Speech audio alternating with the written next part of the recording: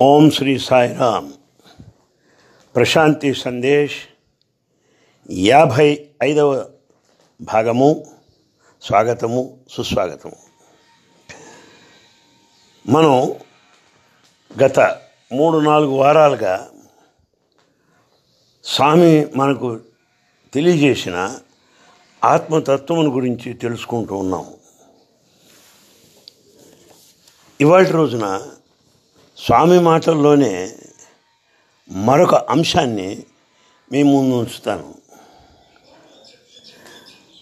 చాలా చిన్న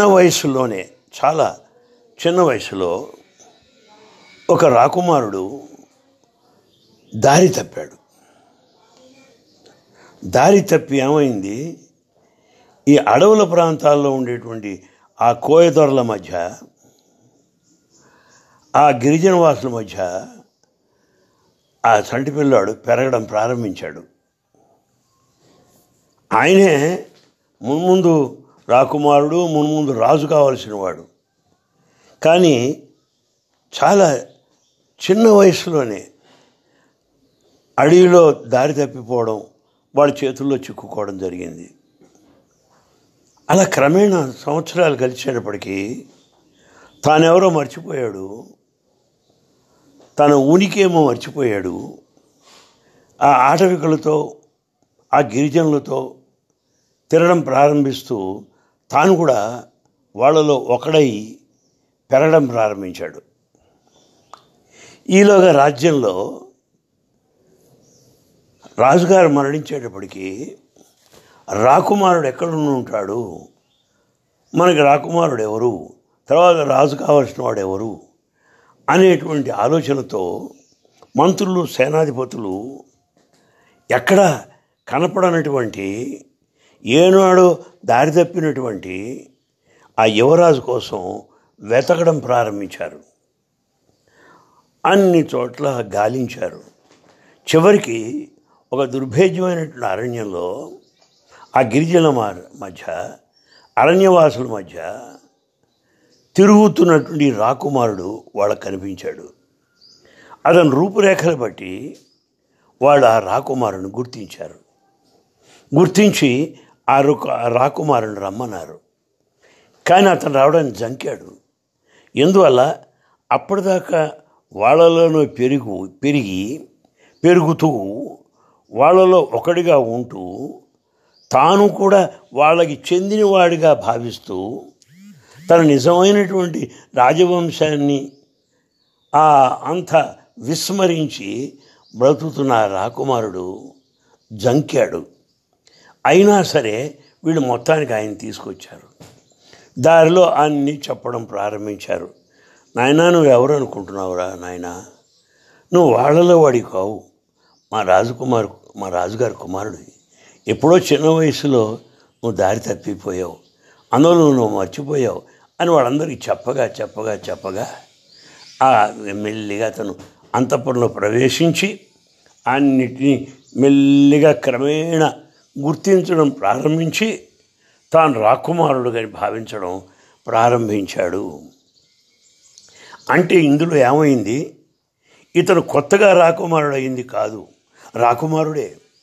అయితే మధ్యలో ఏం జరిగింది, దారి తప్పి అడవిలో చేరి చిన్న వయసులోనే ఆ ఆటవిక జనుల మధ్య చిక్కుకుపోయి వాళ్ళలో తాను ఒకడని అనుకొని భ్రమించడం చేత తన నిజ ప్రవృత్తిని, తన నిజశక్తిని, తన వంశాన్ని విస్మరించడం జరిగింది. ఇప్పుడేం జరుగుతున్నది, ఆ సైన్యాధిపతులు, మంత్రులు అందరూ రాకుమారుని గుర్తించి మళ్ళీ రాజ్యంలో ప్రవేశింపచేసేటప్పటికీ తాను రాకుమారుడిని క్రమేణా తెలుసుకోవడం ప్రారంభించాడు. అంటే పూర్వము రాకుమారుడే, ఇప్పుడు రాకుమారుడే. మధ్యలో ఏమైంది, ఈ మరపు అనేది జరిగింది, విస్మరించడం జరిగింది, తన నిజ స్వరూపాన్ని మర్చిపోవడం జరిగింది. అలాగే మనం కూడా దైవమే అయినప్పటికీ ఈ మరుపు వలన, ఈ వెరపు వలన మన నిజతత్వాన్ని మనం మర్చిపోతున్నాం. అలాగే స్వామి మరొక ఉదాహరణ చెప్తారు. ఎంతో విలువైనటువంటి ఒక వజ్రం ఒక గొర్రెల కాపరికి దొరికిందిట. వాడికి దాని విలువ తెలీదు. దగదగా మెరుస్తుంది, బాగుంది అనుకున్నాడు. అది తీసుకెళ్ళి ఏం చేశాడు, నల్లగా ఉన్నటువంటి తన గొర్రె పిల్ల మెడకు కట్టాడు. నల్లగా ఉన్న గొర్రెకి ఈ దగదగా మెరిసే వజ్రం చూసి తళతళలాడుతూ మెరిసిపోయేటప్పటికి వీడు మురిసిపోయాడు. మెల్లిగా గొర్రెల మందుని తీసుకొస్తుండగా దారిలో ఒక వ్యాపారి చూశాడు, ఈ వజ్రాన్ని చూశాడు. రై, నీకు కొంత డబ్బు ఇస్తాను, నాకు ఇస్తావా అన్నాడు. అమ్మమ్మ, నేను ఇవ్వనండి, నా గొర్రె పిల్ల ఎంత అందంగా ఉంది, దగదగా మెరిసే వజ్రం, ఈ రెండు ఎంత బాగున్నాయి, నేను ఇవ్వను అన్నాడు. ఇంకా కొంత దూరం మెల్లిగా తన ఇంటికి వస్తున్నాడు. దారిలో మరొక వర్తకుడు కనిపించాడు.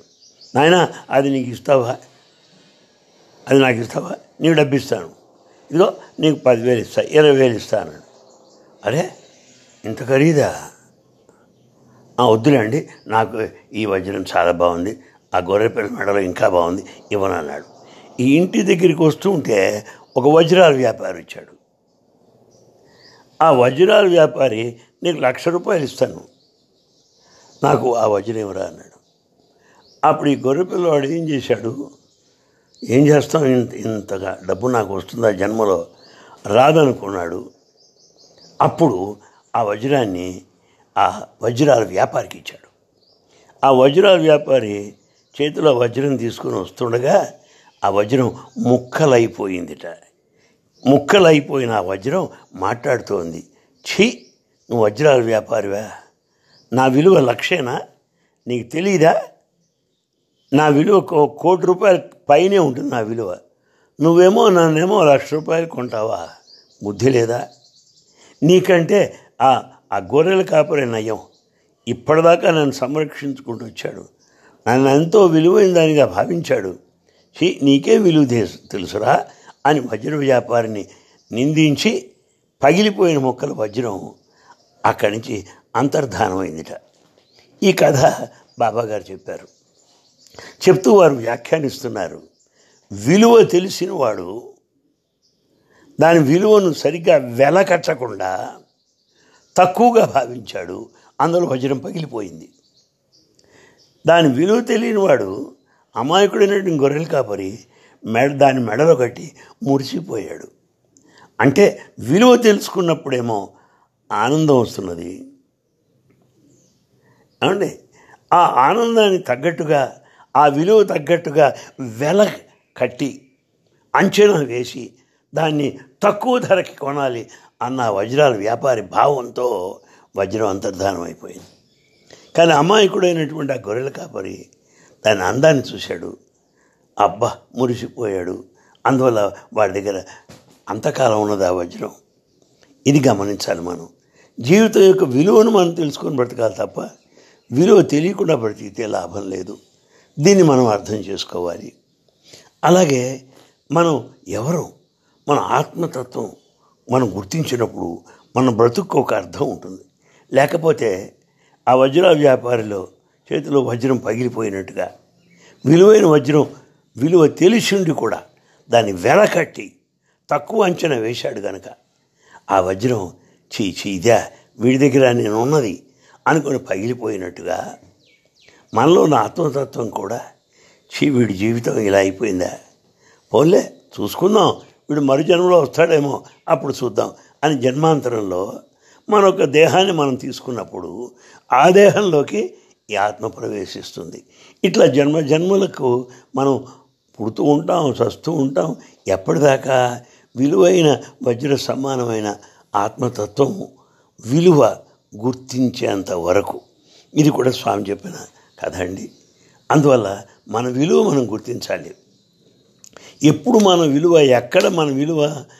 ఆత్మతత్వాన్ని గుర్తించినప్పుడు, నేను ఆత్మ అనేటువంటిది అనుభవంలో తెచ్చుకున్నప్పుడు, ఆత్మానుసంధానం చేసుకున్నప్పుడు, సర్వము పరమాత్మగా భావించినప్పుడు అది మన జీవితానికి విలువ అనే విషయం తమకు విన్నవిస్తున్నాను. ఎంత ఆశ్చర్యం చూడండి. ఆత్మ గురించి చెప్తూ ఉంటే ఎన్నో వింటున్నాం, అబ్బా అబ్బా అని మురిసిపోతున్నాం. తీరా ఆలోచిస్తే ఏమైంది? బాబాగారు చెప్పినట్టు తలపులందు వేరు దైవంబు కలడని. దేవుడు ఇంకెక్కడో ఉన్నాడు, ఏ గుళ్ళోనో ఉన్నాడు, ఏ దేవాలయంలో ఉన్నాడు, ఏ తీర్థయాత్ర క్షేత్రాల్లో ఉన్నాడు. అన్ని ఆలోచనలలో నువ్వు పెట్టుకున్నావు. తలపులందు వేరు దైవంబు కలడని ఆలోచనలో ఎక్కడ భగవంతుడు ఉన్నాడు అనుకుంటున్నావు నువ్వు. తలచి నరుడు తన్ను తానే మరచు.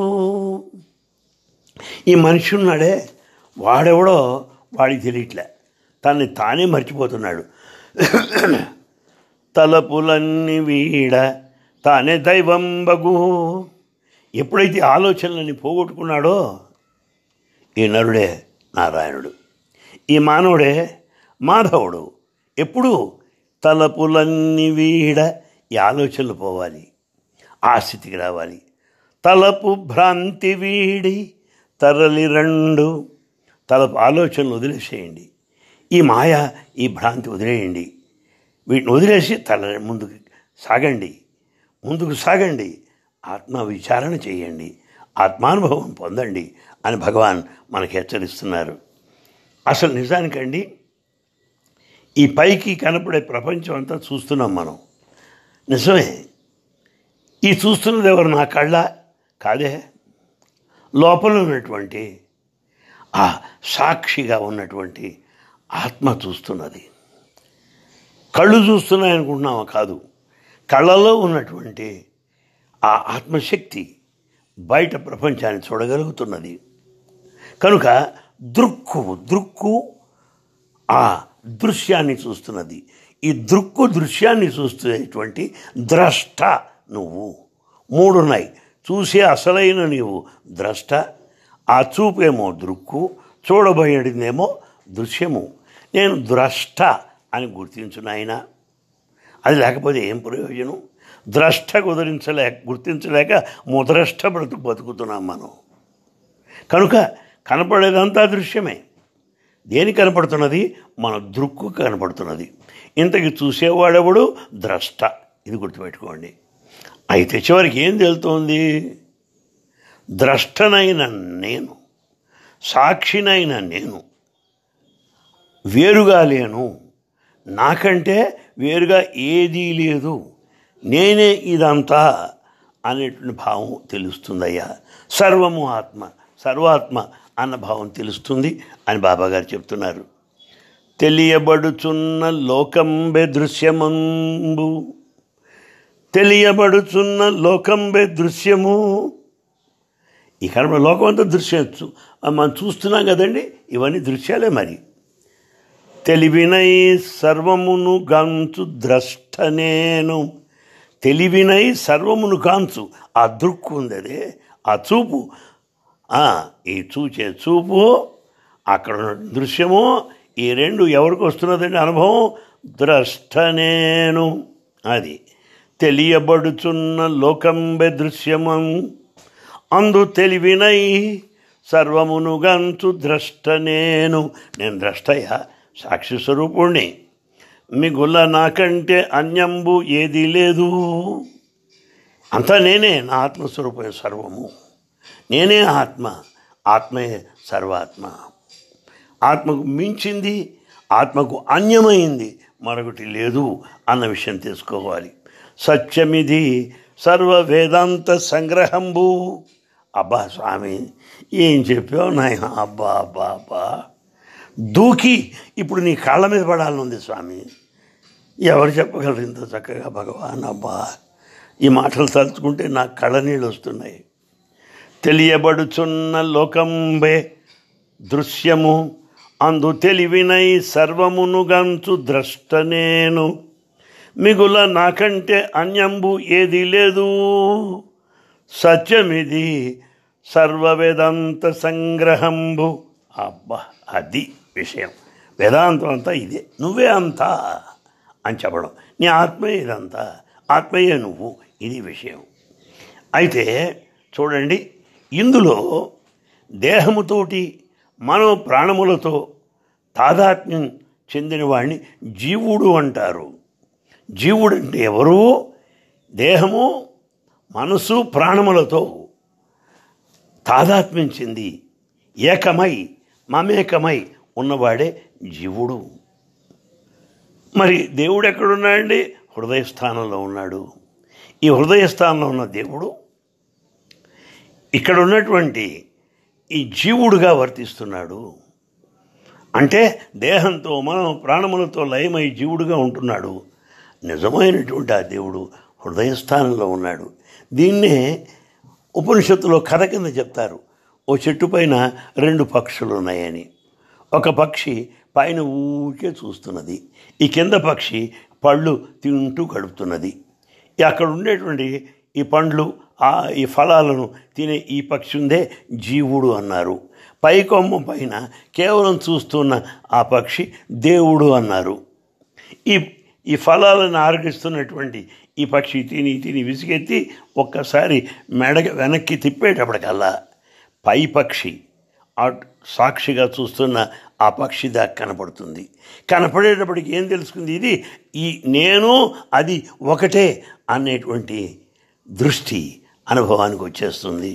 అంటే ఇక్కడ జీవుడుగా ఉన్నటువంటి ఈ పక్షి, దేవుడుగా సాక్షిగా ఉన్న ఆ పక్షి 2 ఒకటే సుమా అన్న అనుభవానికి వచ్చేస్తోంది. ఇదే సర్వగాత్మ లేదా సర్వాత్మ లేదా ప్రత్యేగాత్మ పరమాత్మ సంబంధంగా, జీవుడు దేవుడు సంబంధంగా మీకు వివరిస్తున్నాను. ఇది ఉపనిషత్తుల్లో కూడా ఈ కథ, ఈ 2 పక్షుల కథ చెప్పబడింది. ఆ వృక్షమే మన దేహము. ఈ ఫలాలు ఆరగిస్తూ కాలక్షేపం చేస్తున్నవాడేమో జీవుడు. ఆ పైన సాక్షిగా ఉన్నటువంటి ఆ పక్షి దేవుడు. ఎప్పుడైతే జీవుడు ఒక్కసారి వెనక్కి తిరిగి చూచాడో ఈ జీవుడే ఆ దేవుడు అన్న అనుభవానికి వస్తుంది అని ఉపనిషత్తు చెప్తున్నది. ఈయన్ని ఎంత బాగా చెప్పాడో మనం చూడండి. స్వామి, దేహమందు జీవుడుండు, హృదయమందు దేవుడుండు, 2 కూడి ఆటలాడి ఒకరినొకరు విడుచుందురు. ఈ 2 పక్షులు ఆడుకుంటూ ఉంటాయట. జీవుడిగా వచ్చేప్పటికల్లా దాని ఆట అది, దేవుడిగా ఉండడానికి అది సాక్షి. ఒకరొకరు వీడిగా ఉంటుంటారు. సాక్షిగా ఉన్న దేవుడు ఇక్కడ ఆటలాడుతున్న జీవుడు. మళ్ళీ ఒకరొకరు విడిపోతూ ఉంటారట. బొమ్మలాటలాడించే సూత్రధారి ఒకడు కలడు. ఆడిస్తున్నాడయ్యా ఒకడు. ఒకటిలోనే 2 నుండు, 2 చేరి 1 యగును. అబ్బా, అద్వైత సిద్ధాంతం ఎంత గట్టిగా స్థాపించాడు చూడండి. ఒకటిలోనే 2 నుండు, 2 చేరి 1 యగును. అక్కడ పై పక్షి సాక్షి అన్నావు, ఇక్కడున్న పక్షి జీవుడు అన్నావు. సాక్షి లేక దేవుడు అన్న పై పక్షి, ఇక్కడ జీవుడుగా ఉన్నాడు ఈ పక్షి. ఎప్పుడైతే వెనక్కి జరిగిందో నేను అదే అనుకున్నదే, 2 చేరి 1 యగును, జీవుడే దేవుడు అన్న భావం వచ్చేస్తుందని చెప్తున్నాడు స్వామి. చాలా చాలా ఎంతో ఆనందంగా ఉందండి. సాక్షిగా ఉంటుందా? ఈ మనసు ప్రాణాలతో చేరి జీవుడుగా ప్రవర్తిస్తుందా? అంటే ప్రపంచంలోకి వచ్చేటికల్లా వేరైపోతున్నావా? కాస్త ధ్యానంలో కూర్చేటప్పటికల్లా 2 ఒకటైపోతుందా? ఆ ఒకటైపోయినటువంటి స్థితి నెలకొల్పబడి స్థిరంగా నిలిస్తే అది సమాధి అంటామా? అది ధ్యానం ద్వారా గ్రహింపబడుతుందా? మనకి యోగం ద్వారా లభ్యమవుతుందా? అది నిత్యానుభవంలోకి మారటమే జీవితం యొక్క లక్ష్యమా అని మనకు అర్థమవుతుంది స్వామి మాటల్లో. ఇక అనేక పేర్లు ఉన్నాయండి, ఎన్నో పేర్లు పెడుతూ ఉంటారు. స్వామి అన్నారులేండి, పంచాంగ బ్రాహ్మడు ఎవరు? పంచాంగం చెప్పే బ్రాహ్మడు. వంట బ్రాహ్మడు ఎవరు? వంట చేసే బ్రాహ్మడు. పూజారి బ్రాహ్మడు, గుళ్ళో పూజ చేసే బ్రాహ్మడు. సరే, ఇంటి యజమాని బ్రాహ్మడు, అంతా ఒకే బ్రాహ్మడు. అక్కడ పూజ చేస్తే పూజారి అయ్యాడు, పంచాంగం చేస్తే పంచాంగ బ్రాహ్మడు అయ్యాడు, వంట చేస్తే వంట బ్రాహ్మడు అయ్యాడు, ఇంట్లో యజమాని బ్రాహ్మడు అయిపోయాడు. ఒకడే. ఇన్ని పేరు తన వృత్తి బట్టి ఉంటుంది, తాను చేసేదాన్ని బట్టి ఉంటుంది, కానీ ఉన్నవాడు ఒకడే. అదనమాట. ఇది స్వామి ఎప్పుడు చెప్పే ఉదాహరణ. వంట బ్రాహ్మడు, పంచాంగ బ్రాహ్మడు, పూజార బ్రాహ్మడు, ఒకే బ్రాహ్మడు, ఇన్ని పేర్లుగా ఉన్నాయంటాడు స్వామి. నిజమే. అలాగే ఎన్నో పేర్లు ఉన్నాయి మనకి. అవి చెప్తున్నాడు చూడండి. చైతన్యమని అన్న, చైతన్యం అని విలువయ్యా. చైతన్యం అంటే ఏమిటి? స్ఫూర్తి, స్ఫురణ. అంటే ఇది ఇల్లు ఉన్నది నిజమే, ఇది ఇల్లున్నది అని నాకు వెంటనే స్ఫురణకు వచ్చింది. ఆ స్ఫూర్తి చైతన్యము. అది చెట్టు అక్కడ ఉన్నది, ఇది చెట్టు అని నా స్ఫురణకు వచ్చింది, అది చైతన్యము. ఉండటమేమో సత్స్వరూపము. ఆ ఉన్నదాన్ని, ఆ ఉన్నటువంటిది మనకు స్ఫురించడం అనేది చిత్స్వరూపము. నా చైతన్యం అని పిలండి. చైతన్యమని అన్న, క్షేత్రజ్ఞుడని అన్నా. క్షేత్రం అంటే శరీరము. ఈ శరీరం లోపల ఉన్నవాడెవడో క్షేత్రజ్ఞుడు. చూసారా? శరీరము క్షేత్రము. ఈ క్షేత్రమైన శరీరం లోపల ఉన్నవాడు క్షేత్రజ్ఞుడు. అంటే క్షేత్రమే కానీ క్షేత్రజ్ఞుడు, జ్ఞత్వము. ఇది క్షేత్రం తెలుసుకుంటున్నాడు వాడు చిత్స్వరూపుడు. అది గుర్తించు. క్షేత్రజ్ఞుడని అన్న, జ్ఞానమన్నను. జ్ఞానం అంటే ఏమిటి? ఆత్మే. ఆత్మే జ్ఞానము, అది తెలుసుకో. అహంకారమన్నను అంటే ఎప్పుడైతే వీడు జీవుడుగా భావిస్తున్నాడో, ఆ జీవుడుగా భావించేవాడు వాడికే నేను, నాది అనే అహంకారం వస్తుంటుంది. ఈశ్వరుడన్నను, అందరిని భార్య ఉన్నాడయ్యే పరమేశ్వరుడు. ఇలా విష్ణువన్నను, మన్ను పోషించేవాడు విష్ణువన్ను అన్న. బ్రహ్మమన్నను, సృష్టికర్త బ్రహ్మను అన్న. ఆదిశక్తి అన్న, ఈ ఆనడి సమస్త విశ్వమునకు మూలమైన ఆదిశక్తి నువ్వు అన్నా. ఆనందమది అన్న, సమస్తం ఆనందమే. ఆనందాధ్యేవ కల్విమాని భూతాని జాయంతే, ఆనందం జాతాని జీవంతి. ఆనందం ప్రయం విశంతి. ఆనందంలో ఉద్భవించి ఆనందంలో ఉంటూ ఆనందంలో లయం చెందే సమస్త సృష్టి అంతా ఆనందమే. ఆనందమది అన్న, పరమపదంబన్న, అన్నిటికన్నా అత్యున్నత స్థాయి ఆత్మ అని అన్నా. ప్రకృతి అనగా ఆత్మకు పరగు పేరులు. అంటే పురుషుని యొక్క ప్రతిబింబమే ప్రకృతి. పురుషుడు భగవంతుడు, ప్రకృతి చుట్టూ చూస్తున్నది. ఆ భగవంతుడు పురుషుడు ప్రకృతి రూపంగా ప్రతిబింబంగా కనబడుతున్నాడు. కనుక ప్రకృతి పరమాత్మ ఒకటే. పరమాత్మ యొక్క ప్రతిబింబమే ప్రకృతి, వేరు కాదు. ఆ పరమాత్మయే ప్రకృతిలో ప్రకాశిస్తున్నాడు. పురుషుడు సూర్యుడు, ప్రకృతి కాంతి. దయచేసి గుర్తించండి, వేడివిడిగా లేవు. ప్రకృతి అనగా ఆత్మకు పరగు పేరులు. ఒకటిని తెలుసుకుంటే అదే ఆత్మ అని తెలుస్తుంది. చైతన్యమని అన్న, క్షత్రజ్ఞుడి అన్న, జ్ఞానమన్నను, అహంకారమన్నను, ఈశ్వరుడన్నను, ఇలా విష్ణువన్నను, బ్రహ్మమన్నను, ఆదిశక్తి అన్న, ఆనందమది అన్న, పరమపదంబన్న. ప్రకృతి అనగా ఆత్మకు పరగు పేరులు.